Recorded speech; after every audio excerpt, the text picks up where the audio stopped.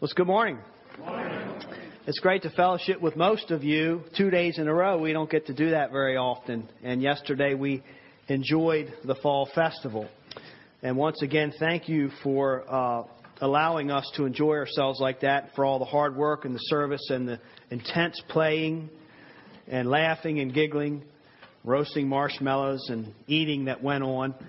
It's as we were reminded in a scripture in Ecclesiastes yesterday, it is a gift of God, what we experience in this community and with one another, including the food and the fun and the games, along with the hard work. It's a gift of God, and I'm grateful for it. The food was delicious once again. I had to go out in the shop this morning, get to come along to try to help me with this last button on my pants to get it buttoned this morning.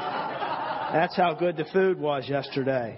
And that's funny, but it's true. I had a hard time getting the pants going this morning because of the food. Well, we are in this great book of Nehemiah, and we are in chapter 7 this morning. It's a long chapter. I'm going to make a valiant attempt to cover it all this morning. We'll tell you up front that I am heavy on my first point and a little lighter on the last 2 points. So you can be turning your Bibles to Nehemiah chapter 7. So while Nehemiah, as you will recall, Nehemiah is in Persia, bearing the cup of King Artaxerxes, God put a burden in the cup of his soul to bear. And that burden was this new passion to go back and be a part of the people in the homeland, of his Jewish brothers and sisters, and rebuild that city and the people once again into a people of God. And so he prayed to God for an opportunity to leave the service of the king and to go back and do that. And the Lord answered that prayer, and he had that opportunity, and he went back to his homeland, and he assessed the situation, and he came up with an aggressive plan to rebuild the wall. He concluded that that's what needed to take place in order for God's people to thrive, was to rebuild this wall.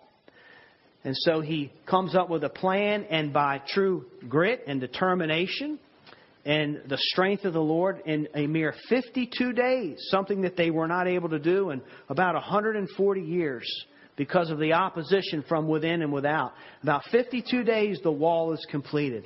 It's a miracle what they accomplished. And so much so that even today, many of the Jewish people hold Nehemiah right up there just under Moses as a hero of the faith because of what he accomplished for their people and the city in that time. So the question is, with this huge task finished, or the dude's version of what happened in the first 6 chapters is, we finished the wall. It's done. But with the wall finished, now what? Does Nehemiah pack his things up and go back to the plush courts of the king of Persia? No.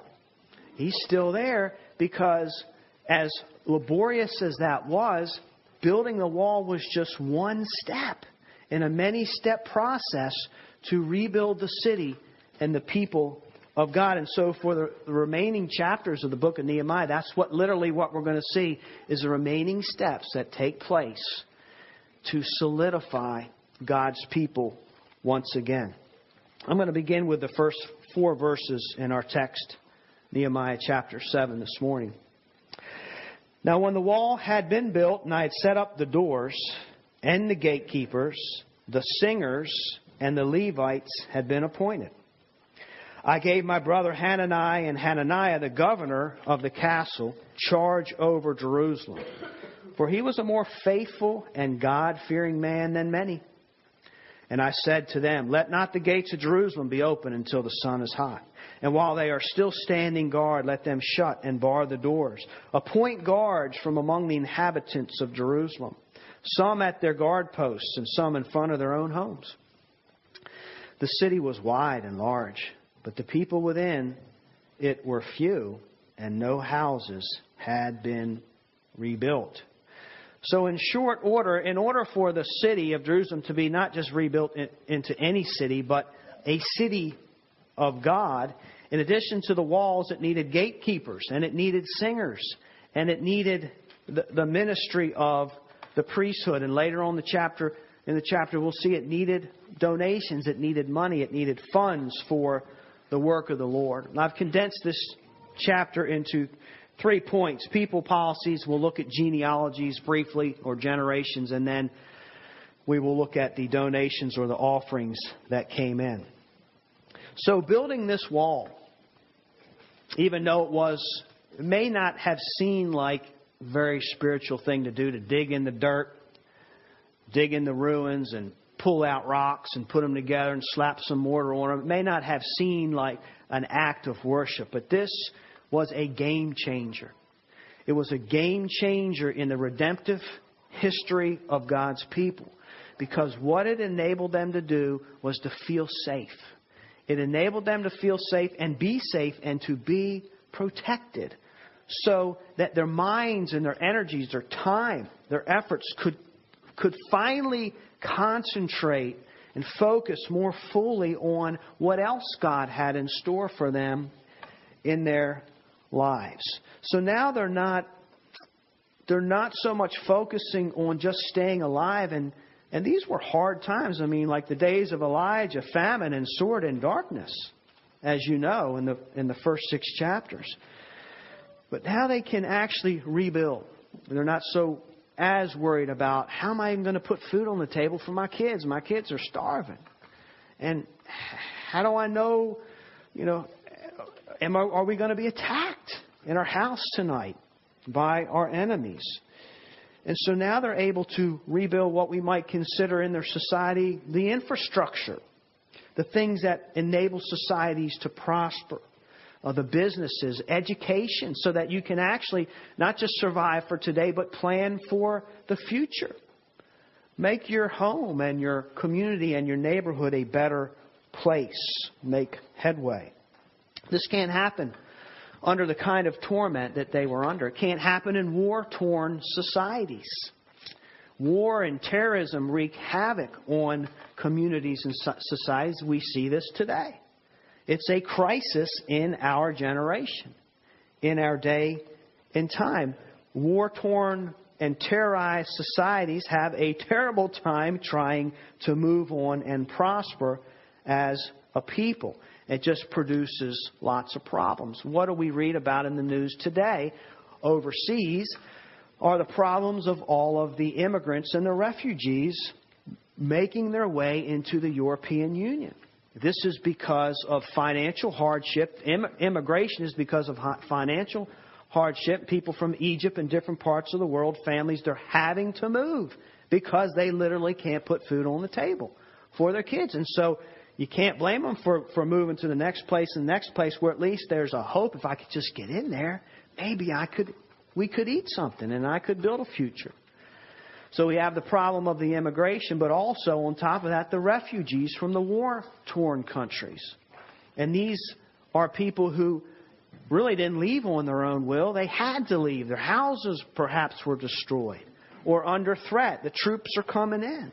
So they had to grab what possessions they had, tuck their families under their arms, their kids under their arms, and kind of run for their lives. And they're looking for a place to reestablish themselves.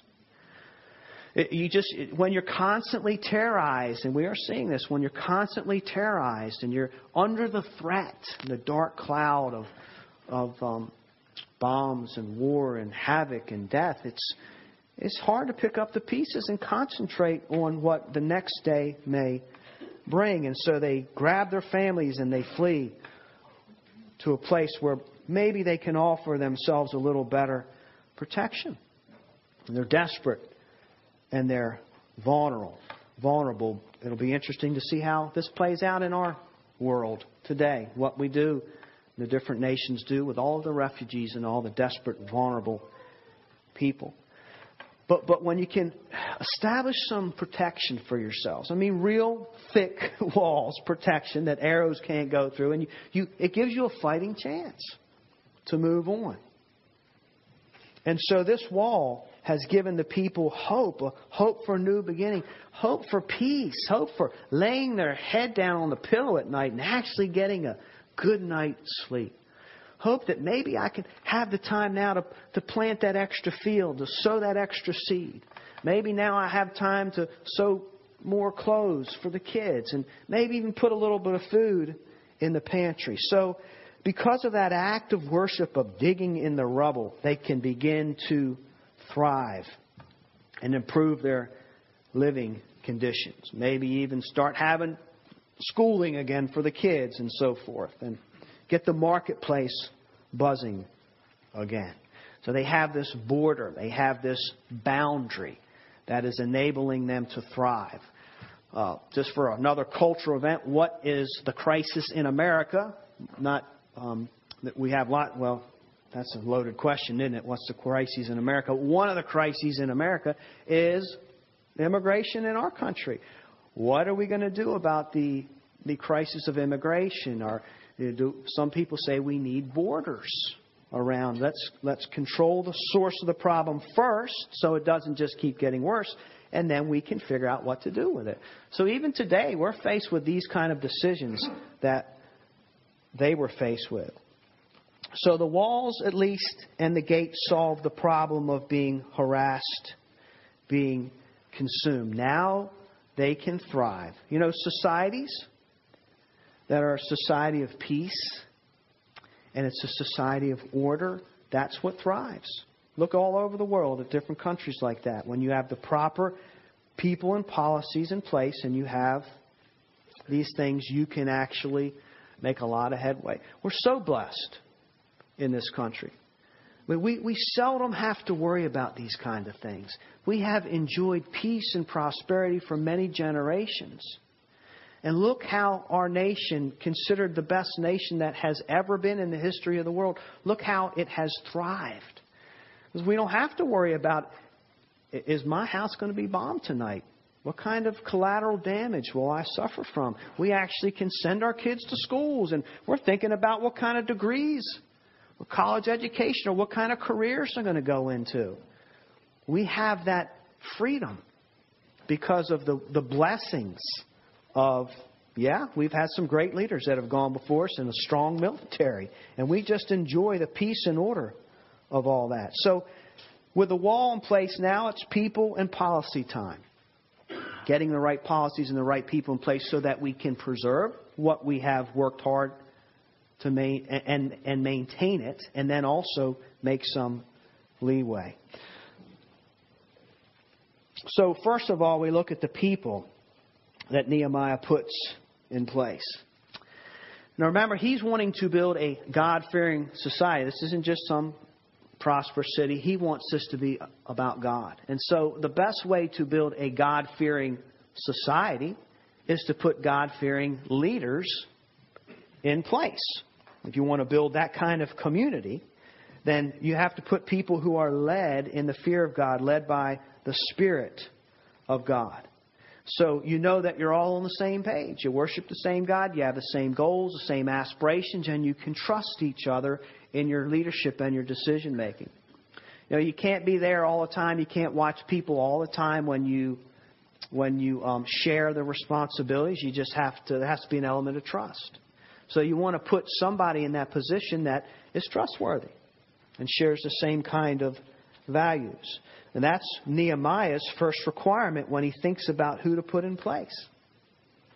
Are they God-fearing people? It happens that his brother Hananiah and I guess a friend Hananiah, I guess they were at a shortage for names during that time, and Hananiah, Nehemiah, but so he puts his brother in place to rule over this city now that they are safe. They're leaders. He can trust them. And leaders need more than just ability. There are good leaders that do not and can provide safety and order, but doesn't mean they're going to provide a God-fearing community or provide the vision that we need as the people of God.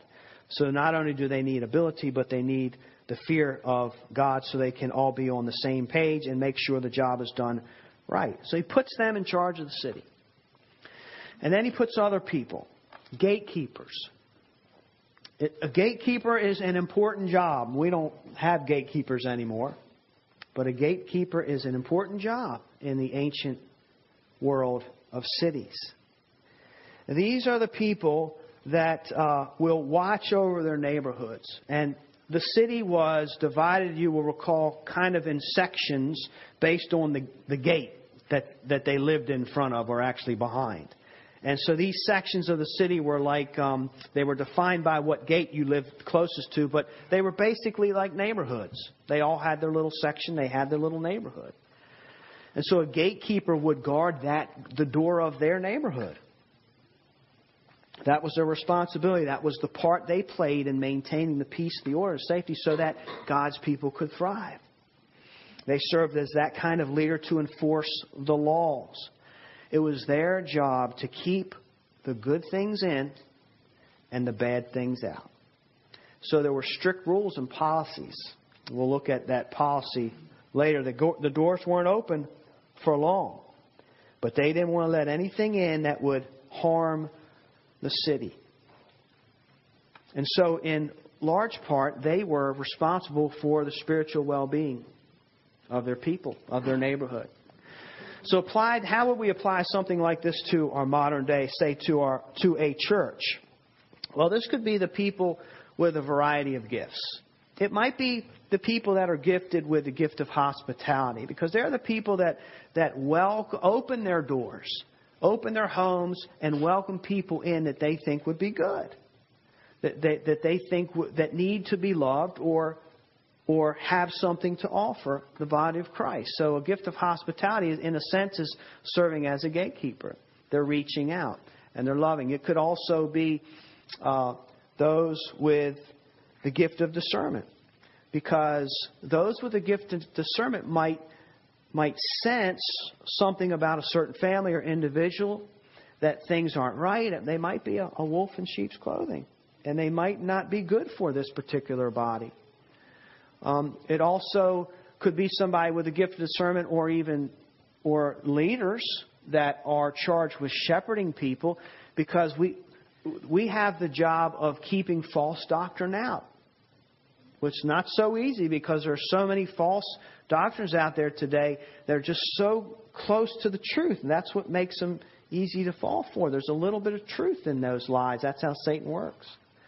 And so serving as a gatekeeper to keep false doctrine out and not let it come in. And just one family or one person can come into a church and wreak havoc with false doctrine or false teaching and get a lot of followers and then leave.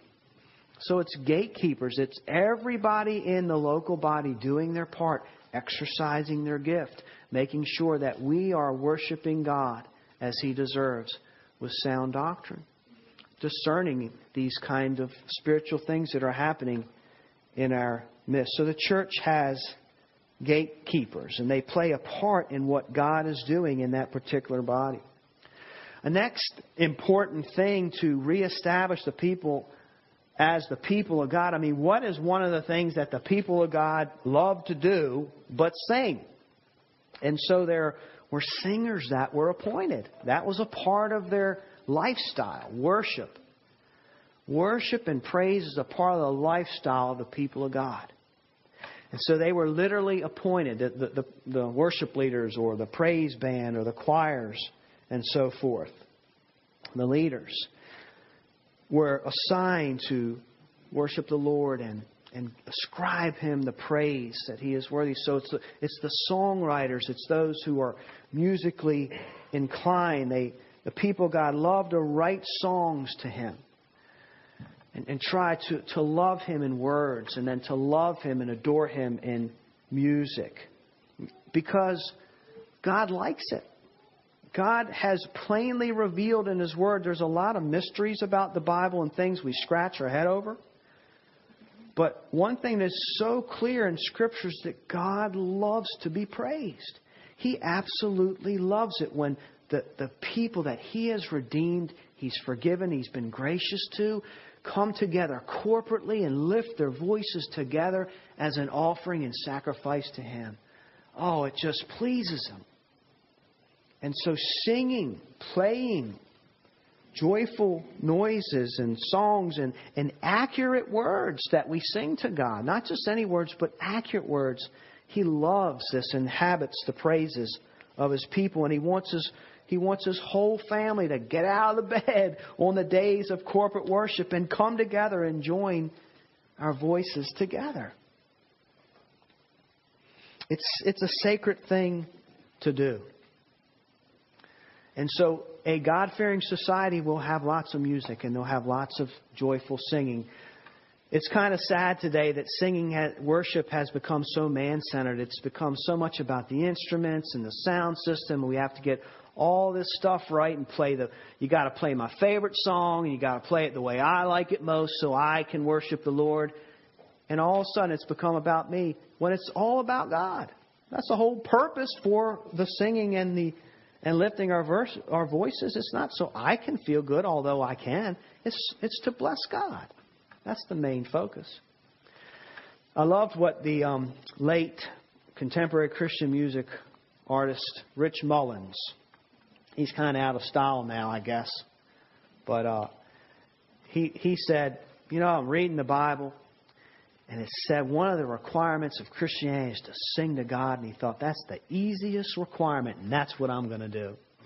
He became a very, very gifted man and worship leader and sang awesome songs to the Lord, God-centered songs. I've always loved the worship that's taken place over the years at New Covenant Fellowship. We've had different instruments and different leaders in place, but it's just been a time, I think, by God's grace, we've been able to keep God in the forefront. And you get a sense when you come here that with or without the music or musicians, we want to sing. So just get us started, and we're going to sing our praises to God. Many times, last week I shared about a song that was stuck in my head that I didn't like, and people keep joking about it, the People of the Lord song. It was just bad timing for that song for me. But a lot of times during the week, I have a song. Music gets into your soul. It's a wonderful, beautiful thing, and it can minister to us in a way that just mere words can't. You know that. But many times during the week, I have a song stuck in my head. And 9 times out of 10, it's a song that we sang here for worship that Sunday during our corporate gathering. So I have that gospel-centered music that continues to minister to me all week. It's a wonderful, beautiful thing. It's part of a God-fearing society. And I'm grateful for the guys in the sound booth, and I'm grateful always for the worship team and those that bring and minister to us in music Sunday after Sunday. And then the third thing that he appoints are the Levites. Of course, those are the priests. They have been called by God, assigned by God for ministry. And the ministry is to the people, and their ministry is to God, and ultimately to bring God and the people together into a relationship of fellowship and peace and harmony through the atoning blood that we know of as the blood of Christ. Just through God's grace and forgiveness, we're able to fellowship with Him. And so the ministers, the priests, want to keep reminding the people of what is required of them so that they can fellowship with the God of glory and the God of love, so that sinful man can meet with a holy God through the atoning blood of Christ. And so they have to be appointed in order for a God-fearing society to worship God rightly, and even to have opportunities to do that, especially corporately. Of course, this would be, if we applied it today, it would be those in a ministry position. Probably primarily deacons or elders or some kind of ministers that would introduce people to the Lord and help them grow in Christ, men that have been called by God and confirmed by the church. Nehemiah found these men. He realized, though he had this task, he couldn't do it by himself.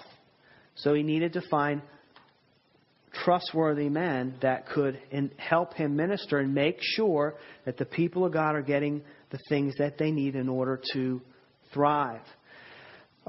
It's kind of an indictment against me, because what happens is if you have a leader that has a tendency to want to do everything himself,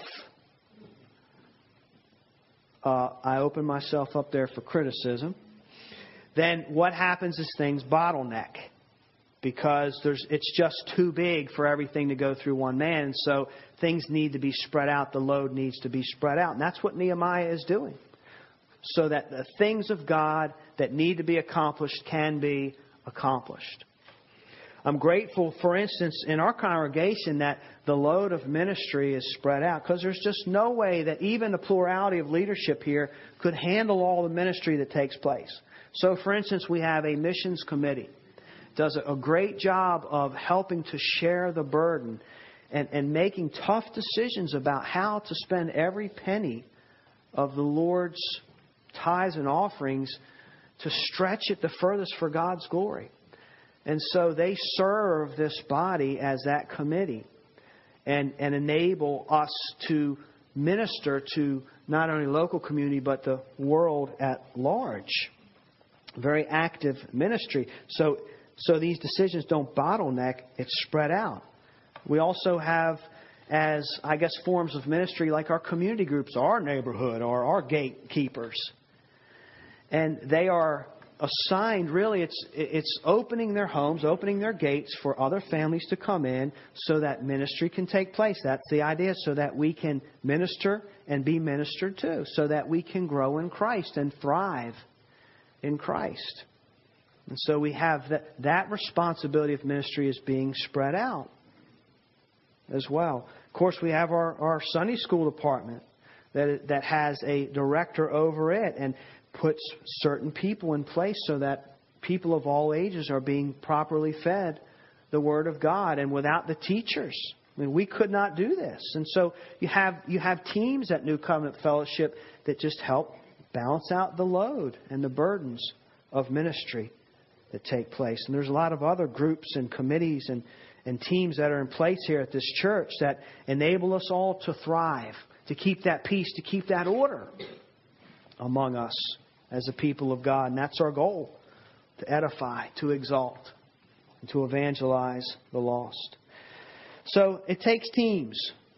And Nehemiah puts these teams in place. It takes people. But it also takes policies. Not a lot. We won't look at a lot here. But Nehemiah does assign some policies. And the first one is to when to open and close the gates. Something as practical as that. And then the second is the policy of posting guards. Look at verse 3. I said to them, let not the gates of Jerusalem be open until the sun is hot. And while they're still standing guard, let them shut and bar the doors. Appoint guards from among the inhabitants of Jerusalem, some at their guard posts and some in front of their own homes. So you might be assigned guarding your own house, your own cul-de-sac, so to speak. The gates weren't open long, were they? Only in broad daylight.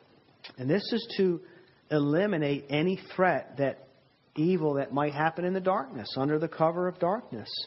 So he's being very cautious in protecting the people of the city so nobody can disguise themselves, and it has to close early. Of course, the idea is just to protect the people. We've got to protect what we have here. He saw that as his job, preserve the peace, the order that's been gained. And we need gates, we need doors, and we need gatekeepers to do that.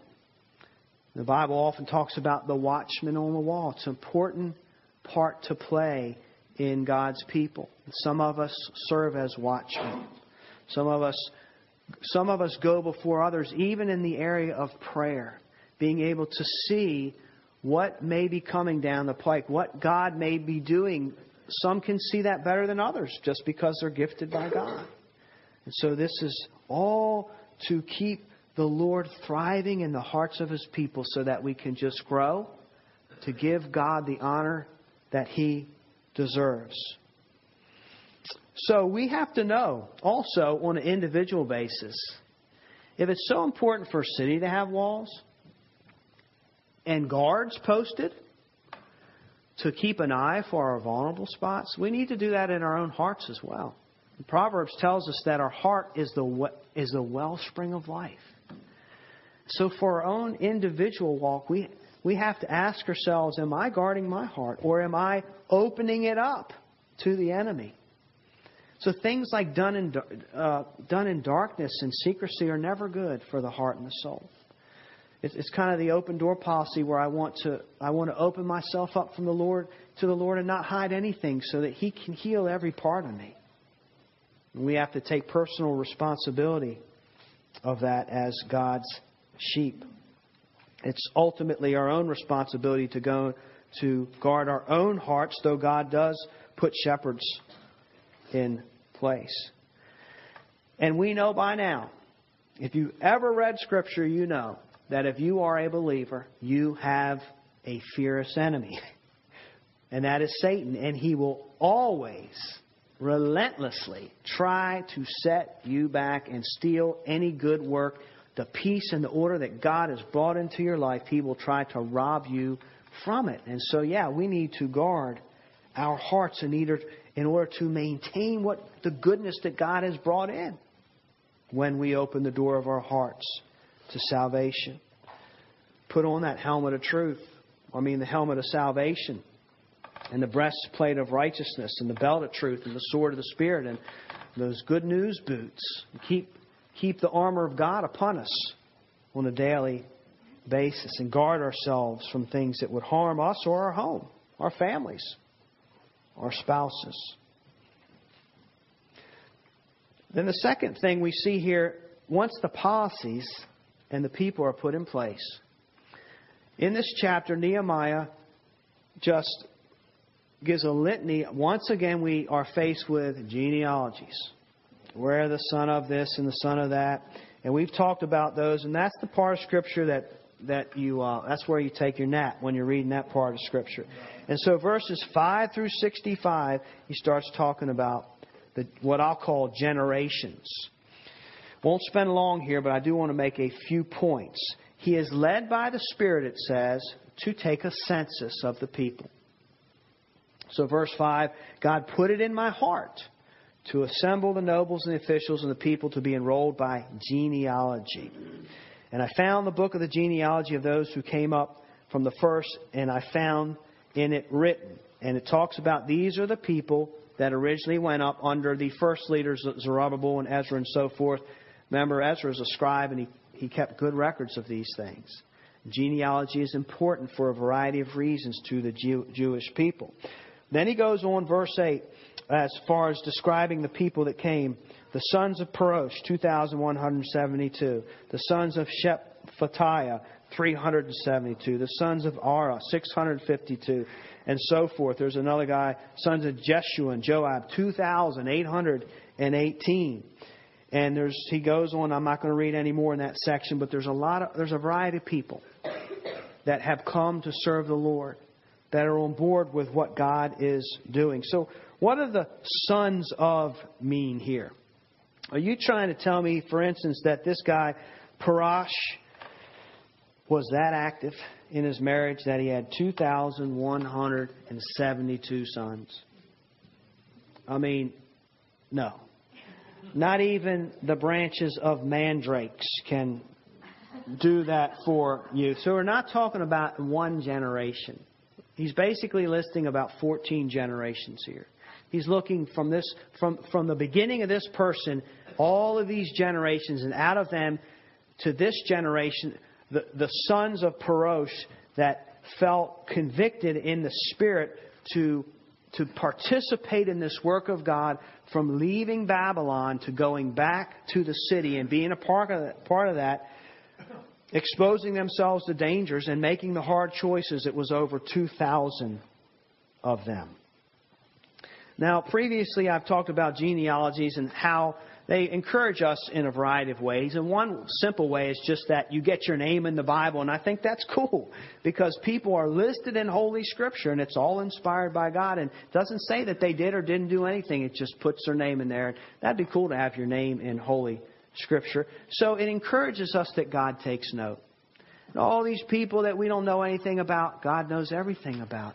And He takes note of them. But there's something else powerful here that I want to just concentrate on for a few minutes and consider in these names. We might have about 14 generations listed in this section. And I think when you keep finding generations listed in Scripture, one of the points is this. Apparently God cares about generations. Matter of fact, God even looks at humanity in view of generations. He splits us up. He keeps us in place or keeps track of us, so to speak, in order of generations. We don't really think in terms of generations these days. As near as much maybe humanity did in the past. Maybe our forefathers did. But we're a pretty me-centered culture. We think about the here and now. God looks at humanity not just what's going to happen with this family, but 10 families down the line based on this family. Of course, we can't do that. We're not God. We can have more foresight than we do. But it's just a reminder that God looks way down the halls of time at each individual and the rippling impact that they're going to have in His world based on generations. So, most of our lives, we make decisions based on the here and now. Man, if I can just get through this year. Or if I can just get through this week. Or even sometimes, if I can just get through this day. Wow. And here's God looking so far down the line. It's not just about this year or this week or this day. It's about thousands of years from now. And what it does is it casts this light on how important our decisions are that we make every day. Because the way the world is designed, the decisions that we make every day ripple into the future, for good or for bad. And we're such a self-centered culture, thinking about how everything just affects us instead of thinking about, if I do this, what effect will that have for those that come after me? Maybe even in my own family. So the battles we fight today, yeah, they're real and they're hard. And I do wonder sometimes on a daily basis, man, if I can just get through this week or this day. But the battles that we're fighting today aren't just about us. They are so important. They're about those that will come after us. So this guy, Parash, he had 2,172 sons way after him that had this God-given passion to still be a part of the work of God. Because of something he started so many generations ago, a passion to return even at the risk of death for the glory of God. They answered the call. Man, his sons are still worshiping. And he's not even there based on what he started.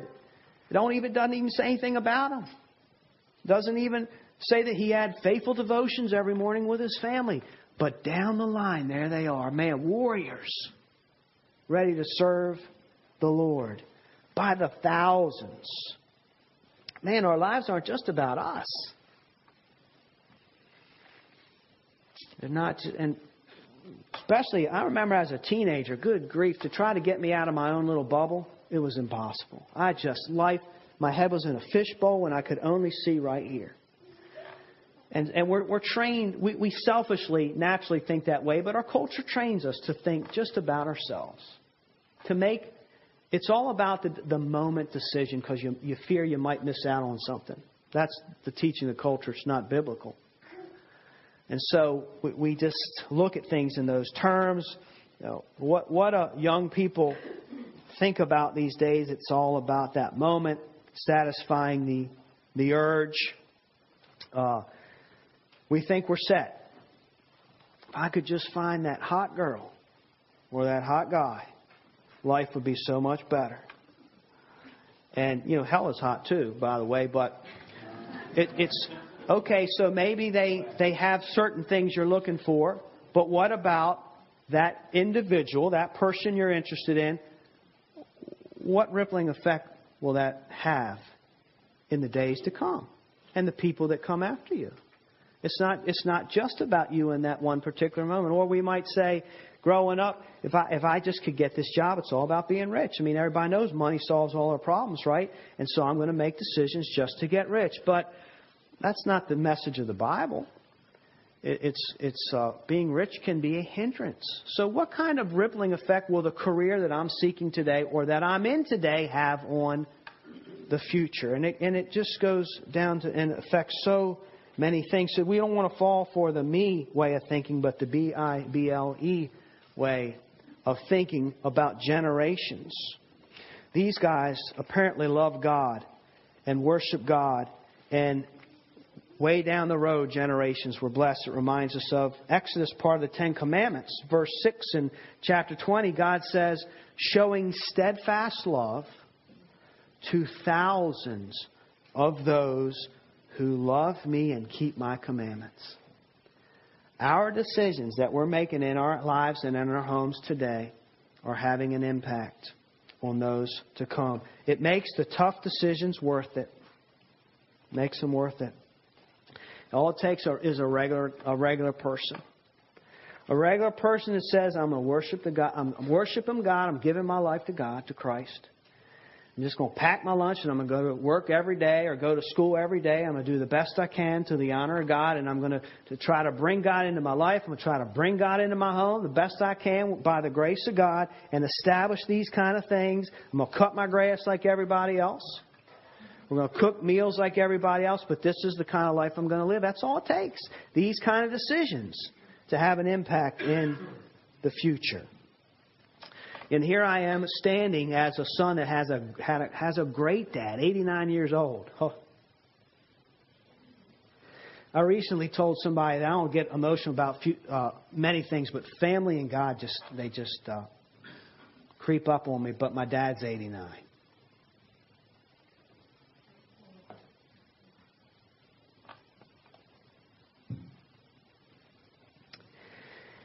And because of wise decisions that he made, I stand here today. It's one of the reasons. I was always safe and protected unless I did something stupid on my own. It wasn't because of my dad. And so I reaped the benefits of that. And Dad, he had 9 kids. So, there's a rippling effect here of my parents' lives and the decisions they made. And they have 50-some grandchildren. Bobby might know better than me. 50-some grandchildren, I don't know, 5 or 6 great-grandchildren. But it's just continuing to go out. God looks at us in generations. And just a cool thought, don't know if it's real or not, but as I thought about this,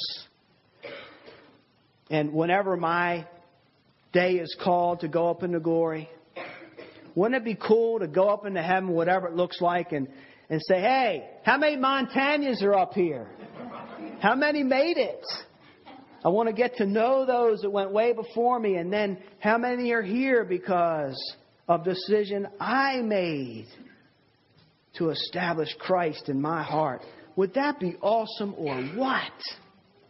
And that's how God sees it, because we live forever. Then lastly, this idea of offerings. I'm going to skip verses 66 through 73 because basically some people were excluded from priesthood and serving because they couldn't prove their genealogy.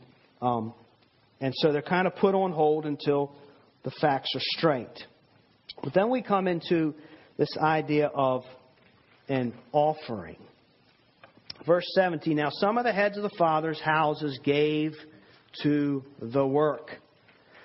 The governor gave the treasury 1,000 darius of gold, 50 basins, 30 priest garments, 500 minas of silver. And it goes on. It talks about individuals that gave to the treasury. It is for the work. Of course, that is the work of the Lord. So they gave gold, they gave silver, they gave materials, garments, and so forth. So the bottom line is that the God-fearing men, to help create this God-fearing society, gave to the work of the Lord. The poor gave what they had. The rich gave what they had. And that's how God's work is accomplished. By God's own design, it is that we have the privilege of participating God provides for us, and we provide for the Lord's work. We give according to need. We give according to our means. It is an act of worship. You'll notice that here on Sundays, when it's time to take the offering, it's not a pause in our worship service. Let's put worship on pause so we can get your money. It is an act of worship, and the guys who do the announcements, they remind us this is an act of, we are continuing to worship the Lord by taking up an offering. Now, in this section, the guys have their giving published. I mean, we're reading about their tithes and offerings in a public document. The governors gave this much right there in the Bible. That's kind of scary. And I thought, what would happen if we published our giving? Wow. What would Scripture say about us? What if we publish giving like on websites or something? Well, giving is absolutely necessary for the fabric of a God-fearing society and the fabric of ministry in order for God to accomplish what He wants to accomplish. And it shows where our priorities are. It shows where our heart is. And Scripture just assumes that we're going to give to the Lord's work. And let me close with this Scripture, 2 Corinthians 9, 6 through 7. The point is this: whoever sows sparingly will also reap sparingly. Whoever sows bountifully will also reap bountifully. For each one must give as he has decided in his heart, not reluctantly or under compulsion, for God loves a cheerful giver. So not reluctantly. If God's looking down and we're about to put that tithe in the plate and we just can't get our fingers to let go, something's wrong. There's a reluctance there, and it's a giving problem that we need to go to the Lord about so we don't put the brakes on these things. And it's not under compulsion. I'm sure you've been to churches or ministries or concerts or something where the plate gets passed around, and it gets passed around again. Let's pass it around again until finally you feel guilty enough to put something in there. And God says, that's not right. That's not how I want you to give. That's a giving problem too if there's guilt involved. It needs to be a joyful experience. And so in no uncertain terms, God says that He loves a person here. He loves a person that prays about what to give, sticks to that decision between he and God, and then takes joy in offering to the Lord. Here's what I have for you, God. We've already agreed on it, and here's the act of worship for you. So reluctance is a giving problem, guilt is a giving problem, and a bad attitude about giving is a giving problem. So, finally, what does finally mean for a preacher? It's a conjunction. It's just a conjunction for I'm giving you false hope that I'm closing. No, actually, God has established in our lives peace and order here. We're so blessed to have Christ in our lives. And for many of us, we were a mess. We were in ruins. And Christ came in. And no, we're not there. We're still struggling. We still got issues. But He has brought some peace and order and hope into our lives. And we need to guard our hearts. We need to guard our brothers and sisters as the body of Christ as well. And be joyful about our service to the Lord. He's building our body. He's maturing us. He is growing in us. We have the beautiful blessing of watching God's work in people, even as we witness Jeremiah blossom up here with this instrument, offering his heart and his gift to the Lord in worship. We're just so blessed to be able to witness what God is doing in our midst. So we want to give cheerfully to the Lord our lives, our voices, and our provisions, because there's still a lot to do. Is there not? May God bless the preaching of His Word this morning.